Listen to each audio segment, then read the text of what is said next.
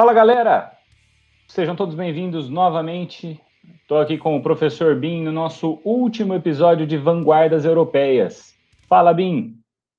E aí, Felipe, beleza? E aí, galera, tudo certo? Maravilha!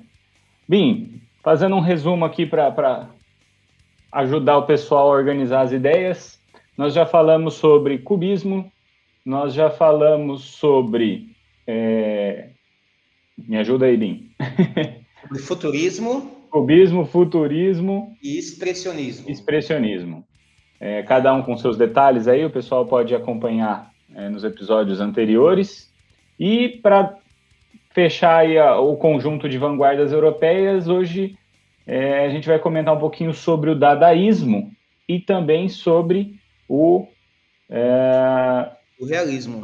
surrealismo. Exato. Então, quero que você comece aí falando, como sempre, aí, o que é a diferença, o que difere o dadaísmo para os demais e um pouquinho da contextualização desse movimento que surgiu aí na Suíça. Então vamos lá. Bom, primeiro contextualizar para a gente lembrar dos outros episódios é que as vanguardas europeias, elas todas juntas, esses 5 movimentos artísticos, vão dar origem ao modernismo, né? E essas vanguardas juntas, elas vão romper com a ideia do passado. Lembrar principalmente lá na hora do vestibular que essas vanguardas elas estão entre 2 guerras mundiais e que a arte que era uma referência não expressava mais a sociedade. Bom, vamos lá do dadaísmo. O dadaísmo dos movimentos artísticos que a gente falou, ele talvez seja o de mais embate por conta da guerra, né? Ele nasce em Zurique, né, em 1916, na Suíça. Ele é basicamente pensado por pensadores e artistas alemães que estavam lá se refugiando na Suíça nesse momento. Eles vão para um clube noturno chamado Cabaret Voltaire e essa união de pessoas nesse lugar faz nascer as ideias do dadaísmo. O dadaísmo também nasce a partir de um manifesto, ou seja, eles entraram num acordo sobre as ideias desse movimento artístico. E já para exemplificar aí, o dadaísmo, a palavra dadaísmo não significa nada. E ela é por isso mesmo, é para não ter sentido. É um movimento de contestação da própria arte frente a uma Europa em guerra. Ele não foi ninguém que encabeçou esse movimento e por isso virou dadaísmo. Na verdade, algumas pessoas encabeçaram, mas o nome foi escolhido para não ter sentido mesmo, né? Eles são muito o começo da performance mesmo, né? Eles são desorganizados de propósito, porque eles... qual que é o pensamento da Daísa para a gente entender? Eles achavam que não dava para fazer uma arte muito legal numa Europa banhada em sangue, né? Todo mundo, ou seja, ele nasce em 1916, ele nasce no meio da Primeira Guerra Mundial. Então, todo mundo ou tinha um parente, ou um amigo que foi para a guerra, ou perdeu alguém, conhecidos, né? Muitos artistas foram convocados para a guerra também. Então, ou seja, eles achavam que não dava para fazer uma arte decorativa, alegre, bonita, num momento desse, como o fauvismo era, né? Uma arte mais leve e tal, mas trazer uma leveza para o ser humano. Eles contestavam tudo isso. E ele é um movimento literário também, né? Ou seja, ele é um movimento literário fazendo poesia e questionando a poesia, né? Antiliterário escrevendo textos, crônicas, anti-arte fazendo arte. Uhum. Engraçado, essa é a segunda vez que você mencionar, foi um movimento literário também. Dos anteriores que a gente comentou, algum não foi literário? O cubismo, na verdade, ele não é literário, mas ele vai, por exemplo, depois incentivar artistas como poetas como o Drummond, né? Mas ele não começa na literatura. O futurismo, sim. O futurismo é literário. O Marinetti era um poeta, né? De gosto duvidoso aí, mas ele era... Né? Mas o que acontece? Na verdade, a gente tem que pensar aqui, Felipe, que é uma galera intelectualizada, né? Então, entre artistas, poetas, músicos, pensadores, né? Então, ou seja, tem professores, enfim. Essa galera andava todo mundo junto, né? Então, pessoal do teatro, do cinema, ou seja, estava tudo misturado ali. E aí você menciona, você comentou comigo que o dadaísmo ele surge com a intenção de destruir todos os sistemas e os códigos estabelecidos no mundo da arte.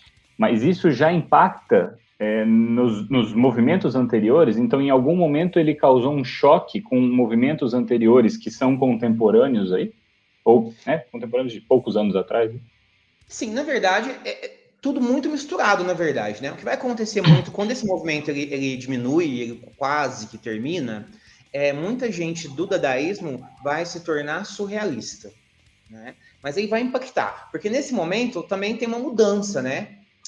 Por conta da guerra, né? No meio dessa guerra, eles achavam que, poxa, não dá para a gente fazer um negócio muito legal agora, porque olha o que a gente está vivendo aqui. Então, é tipo o que a gente está vivendo hoje, Felipe. Pensa como que você, por exemplo, ia fazer hoje uma exposição artística muito alegre, de vida, tal, a gente nessa situação que a gente está hoje de pandemia. É muito isso, as pessoas estavam morrendo, não tinha expectativa de vida, muita fome, né? Cidades destruídas, enfim. E aí, o que acontece? Como eu sempre digo, a arte ela não faz sociedade, ela espelha a sociedade. Então, o que acontece nesse momento, essa tristeza, essa angústia, que vem também, lembra do expressionismo, também tem isso, nesse momento, só que eles são, talvez os dadaístas, muito mais violentos na sua ação. Eles são desorganizados de propósito, sim. Então, essa arte performática que a gente vê na arte contemporânea hoje, os saraus, eles que começaram lá atrás. Então, nada disso é novidade. Os dadaístas já faziam isso pensando nisso. Pra você ter uma ideia, eles marcavam, por exemplo, reuniões dia tal e não colocava horário. Então, eles eram anarquistas de propósito, assim, sabe? Para realmente não ter O fundamento deles era esse. Realmente contestar todas as lógicas existentes nesse momento, assim. Entendi. E do ponto de vista da técnica da arte, existe algum traço característico que você olha para uma determinada representação e fala assim, isso daqui representa o dadaísmo? Sim. Bom, vamos lá. Eles têm primeiramente a poesia fonética, né? Que é uma poesia de caráter abstrato, que vai renunciar a todo o significado, o sentido. Tipo assim, eles recortavam palavras aleatórias, colocavam no saquinho, chacoalhavam e iam tirando isso. Aleatório. Então, saíram umas frases muito sem sentidos, assim, tá? Agora, o que o vestibular mais pede, o que mais exemplifica, talvez, o dadaísmo, é a possibilidade de aproveitar qualquer objeto como material artístico, né? Então, fotomontagem, recortes fotográficos, colagem, né? E, principalmente, aí é o que o Enem adora, que são os famosos handmades, né? Essa eu não conhecia. Então, Fala um pouquinho mais para a gente o que seriam esses...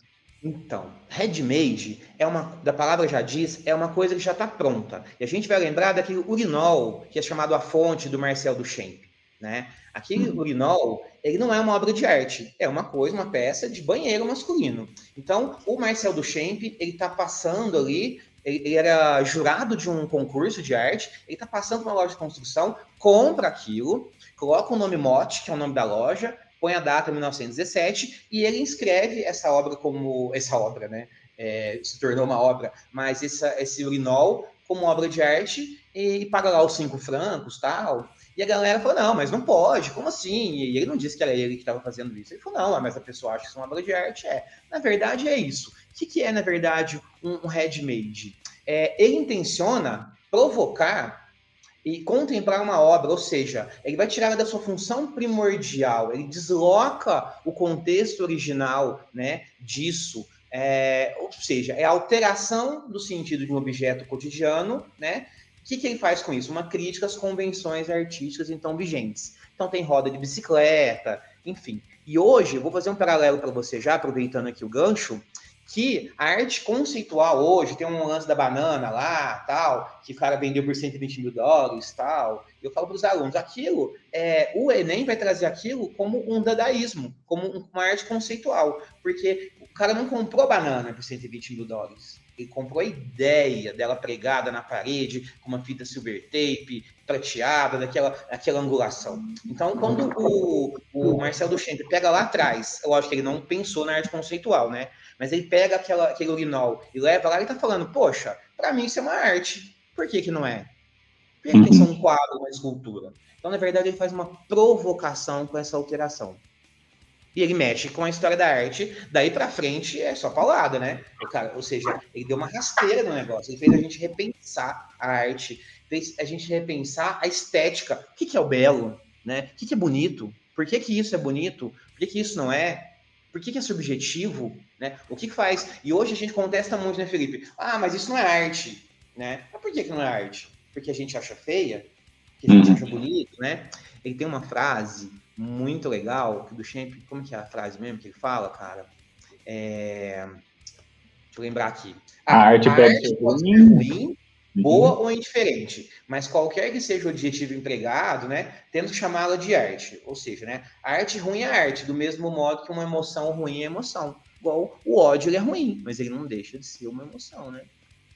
Sim, mas isso não descredibiliza o fato dele não ter criado algo. Isso, em algum momento da atuação, né, no presente da arte, né, lá em 1916 e nesse período, ele foi descredibilizado de alguma forma por uma falta de criatividade no sentido da criação. Óbvio que a criatividade aí ela é transformada em você romper com o que já era tratado como arte, que faz parte de todo o movimento, mas em algum momento foi questionada essa questão da criatividade, de aproveitar algo que não foi criado por ele próprio? Ele foi, mas ele foi como qualquer outra vanguarda desse período, assim, Felipe. A sociedade, a gente está falando agora com o olhar da história, né? Nem todos esses artistas foram no momento que eles fizeram essas artes, que eles criaram isso, eles foram realmente vistos com bons olhos, né? A gente fala muito do Picasso, mas ele só foi ter fama depois de muito tempo, né? Ou seja, ele viveu muito também, né? Então, 90 anos, tá lá, não sei, bem velhinho assim. Mas a maior parte deles não viu essa fama toda, tal. Demorou um tempo. Hoje a gente tem um olhar diferente, que eles mudaram a história da arte. Mas tinham muito assim. A sociedade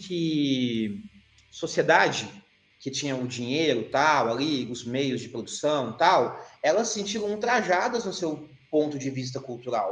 Porque qual que era a ideia de arte? A ideia é que era o belo. O que era o belo? O renascentista, o Leonardo da Vinci, o Michelangelo, tudo aquilo. Então tem uns caras como o Linol, né? Ou seja, eles não acreditavam muito, não. Então, assim, até eu te contar uma história que eu lembrei agora. O primeiro mesmo que ele fez, ele foi quebrado, né? Depois ele fez outros lá, tal, assinou. Tem alguns pelo mundo espalhados. Os alunos já falaram, eu vim em Berlim, vim em Nova York, mas é o mesmo? Ele assinou, eles são originais. Mas o original, o primeiro mesmo, os caras quebraram lá na hora, não aceitaram pela provocação, não. Uhum. Porque eu pego por base assim, olhando para quem não entende, né, do ponto de vista leigo meu, você questionar a obra de Picasso, questionar obras cubistas por causa do traço, por você não gostar, eu acho que faz mais sentido essa questão da emoção e ser ruim ou não ser ruim é só uma questão de a forma com que você olha. Agora, a partir do momento que você vê simplesmente um objeto de uso no dia a dia, sendo tratado como arte, eu confesso que eu também tenho essa repulsa, assim, né, de falar assim, não, peraí, isso daí, você tá me cheirando com preguiça, deixou para fazer o trabalho, é igual o aluno deixa para fazer o trabalho de última hora e vai ali, acha qualquer coisa e acha que tá pronto. Não, mas tem isso mesmo, você não tá errado, não. Porque né, eu também não tenho essa arrogância de achar que todo mundo tem que entender, porque eu também não gosto do que eu vejo, não, né? Eu tenho esse lance subjetivo mesmo. É que eu entendo agora, por exemplo, eu não acho o Urinol uma obra de arte. Nem acho bonito, na verdade. Eu acho que a ideia, né? É igual uma vez eu fui com um amigo para ver uma exposição modernista em São Paulo, ele é professor de história, mas ele não entendia muito de arte. Ele falou, bem, vou falar ser sincero, eu acho bonito, mas não entendo nada disso aqui. Então, aí a gente foi andando e foi explicando. Quando a gente acabou, ele falou, preciso voltar. Eu preciso fazer de novo esse percurso. E é cansativo, né? Exposição de arte, mas vai cansando o seu olhar ali, né? Ele falou, cara, eu preciso entender. Aí saiu, depois eu esperei. Ele falou, cara, eu tô amando o negócio. Porque ele não sabia da história do negócio. Então, por exemplo, se você não tem esse link do que, por que eles fizeram isso, se você vê isso lá em Nova York, você fala, eu viajei, atravessei um oceano aqui, para ver o urinol, o bar lá perto de casa tem, né? Mais ou menos isso mesmo. Então, é muito mais a história do que a estética aí. E aí a gente também quebra um paradigma que achar que arte é só o belo, né? A gente vem desde criança levados a pensar que é o belo, que é o realista. E aí, cara, a partir do século XIX, os impressionistas têm que quebrar isso. A fotografia veio para derrubar isso. né? A fotografia fazia o real. Para nós é muito comum hoje no celular bater uma foto. Mas pensa no século XIX e no começo do século XX aí, né? Então precisavam se reinventar. E eu, cara, dou aula para Fundamental 2, então eu tenho que pegar um menininho do sexto ano e falar, eu não gosto de arte porque eu não sei desenhar. Eu falei, cara, mas você não precisa saber. É emoção. Então, cara, com o tempo, eu vou percebendo que eles vão... E aí alguns até ficam bons mesmo, né? Porque isso é técnica. Você falar, nossa, Binho, eu sou péssimo. Entra no YouTube lá, baixa um curso lá e você vai ficar bom se você for aplicado naquilo, né? O dom ele só te facilita algumas coisas, né? Mas eu acho que olhar antes do fazer a arte, né? Antes do fazer é o olhar mesmo, é o sentir do negócio, né? Eu, por O que exemplo, mais me chama atenção é que, por exemplo, no caso do urinol, ele não é nem representativo da guerra, né? Porque se fosse uma questão que é uma arma com a ponta, o cano dobrada, e isso foi transformado numa arte, você entende que ele está ali espelhando aquele momento de guerra e tudo mais. Agora, nesse caso em específico, ele simplesmente não traz essa relação direta com o momento que se passa, né? Então, quem olha isso fala assim, tá, não tem conexão direta com um momento caótico vivido, né? É igual se, por exemplo, no futuro, o nosso momento de hoje fosse representado por uma máscara. Ela traz essa carga, né, de tudo que estava acontecendo, de uma coisa que marcou esses últimos anos, esse último ano e esses últimos meses aí, mas é um caso diferente, realmente, esse do urinol, né? Então... mas tem que pensar, por isso tem que entender dos dadaístas. Eles são um deboche, cara. Eles fazem isso de propósito, eles fazem para tirar sarro, eles vão questionar. Cara, eles questionam a poesia fazendo poesia, então é muito doido isso. Eles questionam a arte, é que tiveram pinturas também, né? Elas não tiveram tanta relevância, tiveram outros, assemblagens também, que são colagens, né? Eles mexeram muito com fotografia. Enfim, então na verdade é isso. O Enem adora o dadaísmo nessa parte realmente dos ready-mades. Então, só para a galera lembrar, ready-made é uma coisa que já está pronta. Ou seja, é tirar um objeto do seu cotidiano e alterar o sentido dele. Mas é uma provocação, é um deboche. Não é para ser legal mesmo, não. Certo. Bom, e aí, na sequência, você comentou, então, que a maioria que veio do dadaísmo acabou se manifestando depois no surrealismo, que relativamente é uma obra mais distante, né? É um movimento mais distante do que os demais. E até então, nós estávamos falando aí de movimentos que eram praticamente um ano seguinte, 2 anos depois, no máximo aí. E aí o surrealismo ele demora um pouquinho comparado aos demais, vai lá para 1924. Ele começa em 1924, né? Mas ele se estende por muito tempo. E tem que lembrar que os movimentos não acabavam, né? Surgem outros estilos, outras formas de fazer, mas eles permanecem. O André Breton, tal, ele é um francês, ele vai criar o movimento. A gente fala muito do Salvador Dalí, mas ele vai entrar bem mais tarde nesse movimento artístico, vai ser convidado depois. E é um movimento que a gente está ali. Vamos contextualizar isso para o aluno. Fim da Primeira Guerra Mundial, né? E aí o que acontece? Aula de história dos caras aí, meu. A Europa vai viver um período de instabilidade, né? Ou seja, política, social e ideológica. A gente tem Revolução Russa, né? Que vai levar a classe operária pela primeira vez ao poder. A gente tem, ou seja, o mundo capitalista vai se sentir ameaçado.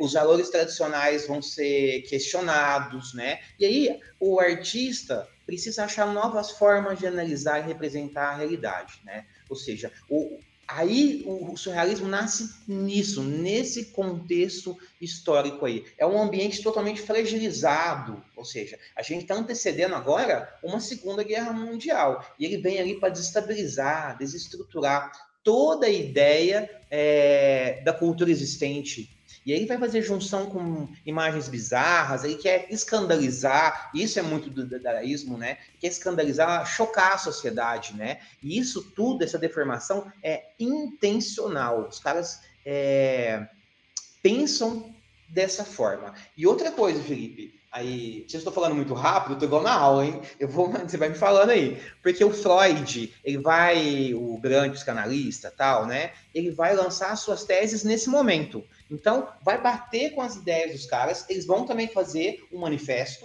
né? Um manifesto surrealista aí. Por que o Freud defendia? O uso do inconsciente para a criação artística.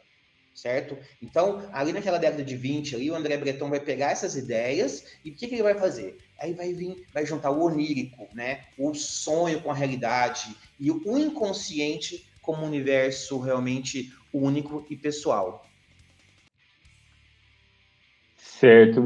Mas eu queria que você me explicasse um pouquinho melhor dessa questão do onírico. O que exatamente é o onírico, para quem está ouvindo poder ter uma noção melhor?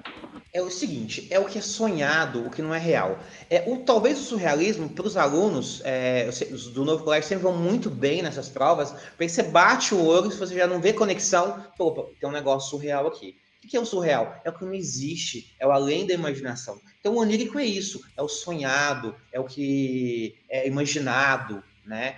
Ou seja, não deve nada à razão, não tem moral nenhuma, na verdade. O surrealismo, ele é, na verdade, para destruir essa ideia, né? Quer ver? Vou ler aqui uma coisa aqui que eu achei aqui do André Breton, que foi o fundador, na verdade, né? Da filosofia surrealista. Ó, a criatividade deveria se alimentar aos níveis mais profundos do inconsciente. Falou de surrealismo, galera. Lembra de inconsciente, vírgula, né? Dos sonhos, alucinações, e ao mesmo tempo excluir todo o pensamento racional. Não existe racionalidade, tá? Era preciso banir a razão, o gosto e a vontade consciente do processo criativo.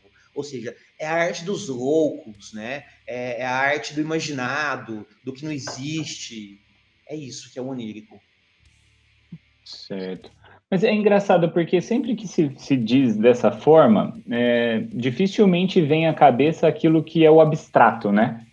Ele tem formas, ele não é aquele completo, igual a arte abstrata que a gente está acostumada hoje, que muitas vezes é uma mancha de tinta, é uma coisa assim, né? Tô certo em pensar dessa forma?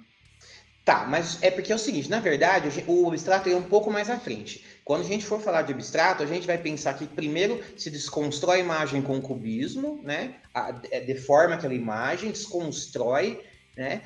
Embora tenha pintores surrealistas que são abstratos lá no finalzinho, a gente vai ter Juan Miró, né? Já fazendo isso, mas é isso, vai desconstruindo mesmo. Mas o abstrato, a gente acha que não tem um fundamento, mas para o artista ele tem. Vem muito mais ali das cores, do tamanho dessas telas, da ideia que ele queria passar. Só que o abstrato é mais difícil da gente entender ainda, né? Porque a gente está acostumado desde criança com a imagem figurativa, né, Felipe? É difícil. Eu mesmo fui em poucas exposições artísticas de arte abstrata aqui no Brasil. Tem pouca coisa, a gente viu pouco disso, né? Mas o Então, mas abstrato só existe.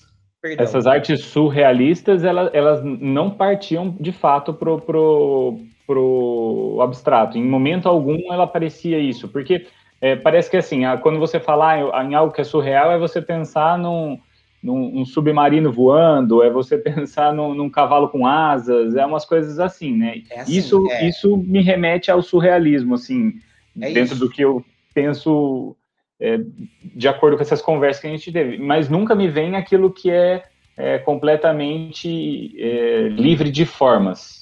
Então, parece que ela está sempre ligado. O próprio cubismo, ele tem a desconstrução, a técnica própria, né, de você geometrizar as coisas, mas ele representa formas.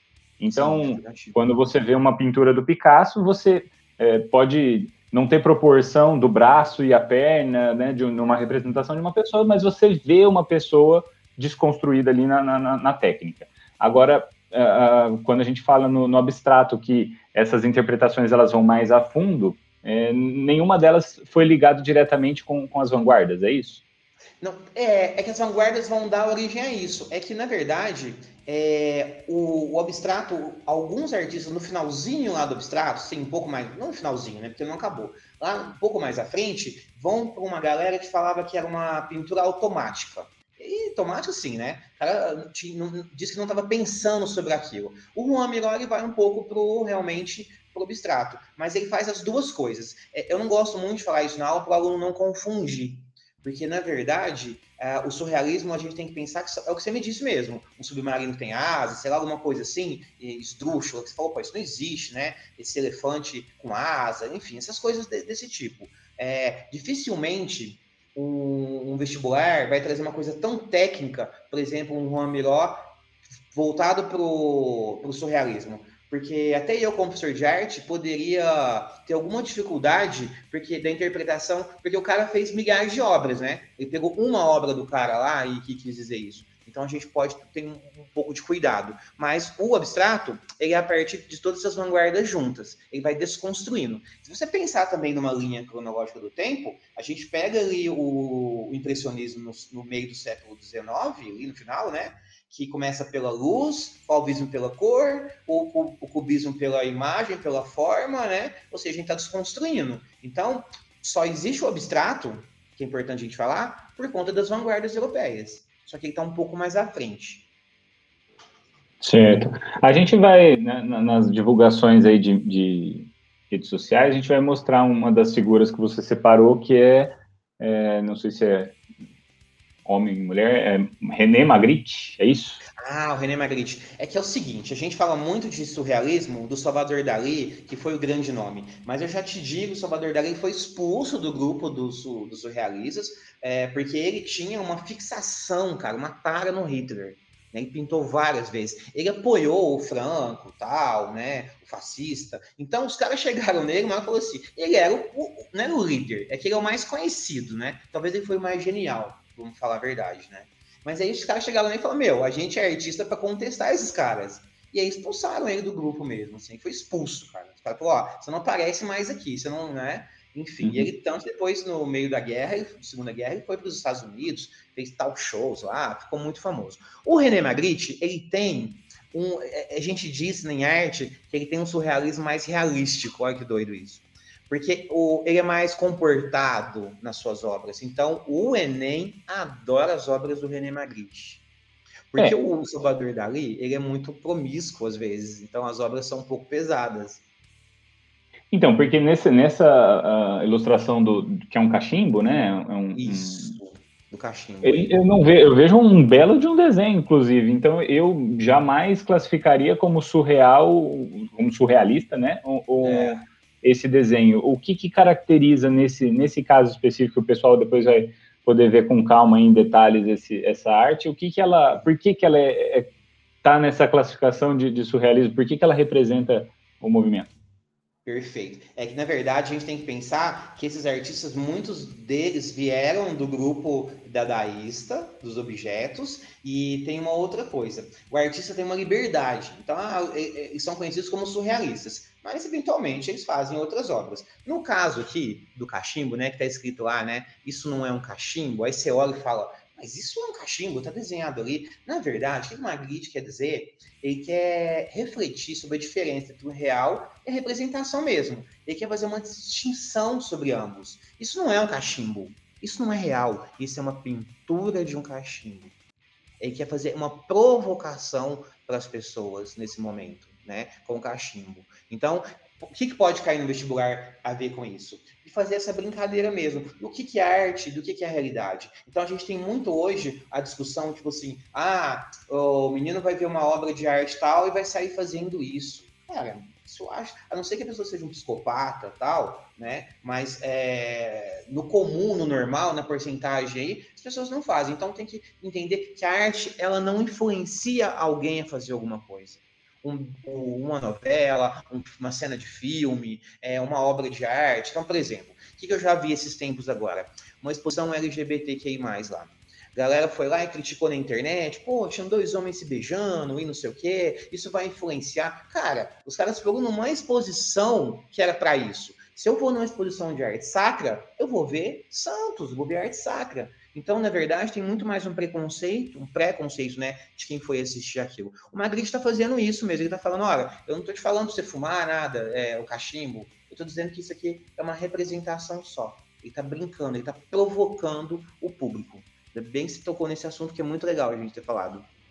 Realmente, toda arte, ela é feita para ser consumida por quem quer consumir, né? Todo o restante vai criticar. Então, toda essa representação, se ela existe, a arte é porque ela, como você mencionou, ela está expressando, né, alguma coisa da sociedade, e ela não tá criando, né? Então, de fato, os preconceitos vêm carregados aí em todas as áreas, né? Não somente Às vezes eu vejo assim, o menino fala assim, o menino, né? Às vezes eu escuto alguém falar assim, poxa, um beijo, sei lá, um beijo gay na novela, no filme, isso vai influenciar. Eu falo, cara, se você viu aquilo que te influenciou, eu tenho uma notícia para te dar, né? Não é aquilo que te influencia, é o seu gosto, né, cara? Então, assim, a arte, ela não faz isso também. Como eu vejo, eu vou dar uma opinião aí, pessoal, às vezes as pessoas falam, querem proibir tal jogo, tal. Eu não acho que um jogo, né, Binho, agora é pessoal isso. Eu não acho que influencia alguém a ser violento. Eu acho que outras coisas influenciam, né? E eu assisto um filme de guerra, eu não saio matando as pessoas, né? Eu não vou ver um filme de boxe e saio socando a galera. Enfim, é bem isso, né? A gente tem que ter a distinção do que é realidade e do que não é, certo? E a arte ele vem nesse caso do cachimbo aí, o Magritte está brincando com isso, uma representação, isso não é um cachimbo, não. Ele diz lá, ele escreve, né? Isso não é um cachimbo. Aí você dá um nó na cabeça. Cara, isso é assunto para redação de vestibular, cara, né? De repente pensar sobre a arte, né? Sobre isso. Sim. É importante só que a vida daquela pessoa não gira em torno de uma única arte, né? Senão ela passa a ter problema de influência realmente, né? Então, essa questão dos jogos, é óbvio que o jogo por si só, ele não vai levar a influência, mas desde que tenha todo um contexto de outras experiências por parte desse jovem, né? Então, ele tem que ter o ambiente familiar propiciando que ele tenha todo o suporte, né? Senão ele vai no jogo, tem violência, ele chega em casa, ele vê o pai batendo na mãe, né? Violência doméstica e tudo mais. Então, isso tudo vai criando o conceito pessoal, né? Vai criando o caráter daquela pessoa. Então, isso é um composto, né, do que a pessoa vive. Mas é isso então, Binho. Para a gente ir caminhando aqui para o nosso final, tem duas coisinhas ainda que você chegou a mencionar, que eu queria que você comentasse, que é a questão do automatismo, né, que é já dentro ainda do surrealismo, mais voltado na literatura, e a questão das colagens e poemas colagens.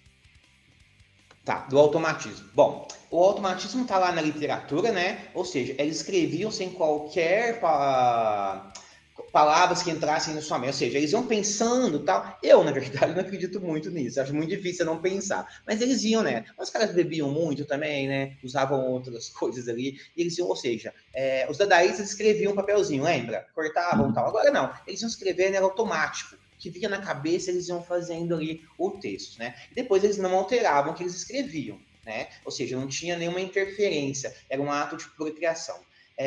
Eles usavam também colagens, poemas, colagens. Aí falou, mas o cubismo não fazia isso também? Fazia. Tá vendo como as coisas estão interligadas, né?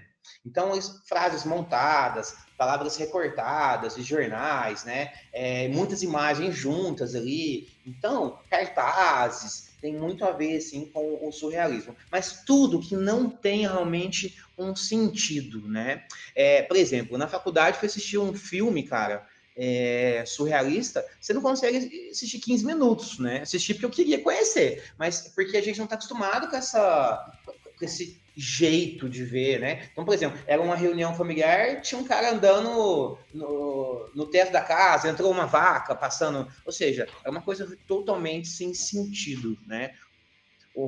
Outra coisa que eu lembrei também. Acho que os Simpsons passam, em alguns episódios, eles passam pelo surrealismo, então. Porque com certeza. Com certeza. Com certeza. Cara, eu lembro uma coisa também muito do teatro surrealista que me dá muita raiva, que é uma coisa que faz participar as pessoas, sabe? E aí parece que tem uma placa em mim dizendo, professor de arte. Vem aqui pro palco, não sei o quê. Vem, senta no meu colo, é uma desgreta. Porque, cara, e aí ele tem essa interação também, e o negócio não tem sentido. E aí, pra gente entender isso nesse universo é muito difícil. Uhum. Maravilha. Bem, então, acho que fechamos aqui os nossos episódios especiais aí de vanguardas europeias. E a pergunta para mim que ficou no final seria: os movimentos eles tiveram data de início? Algum desses movimentos ele chegou de fato a se encerrar?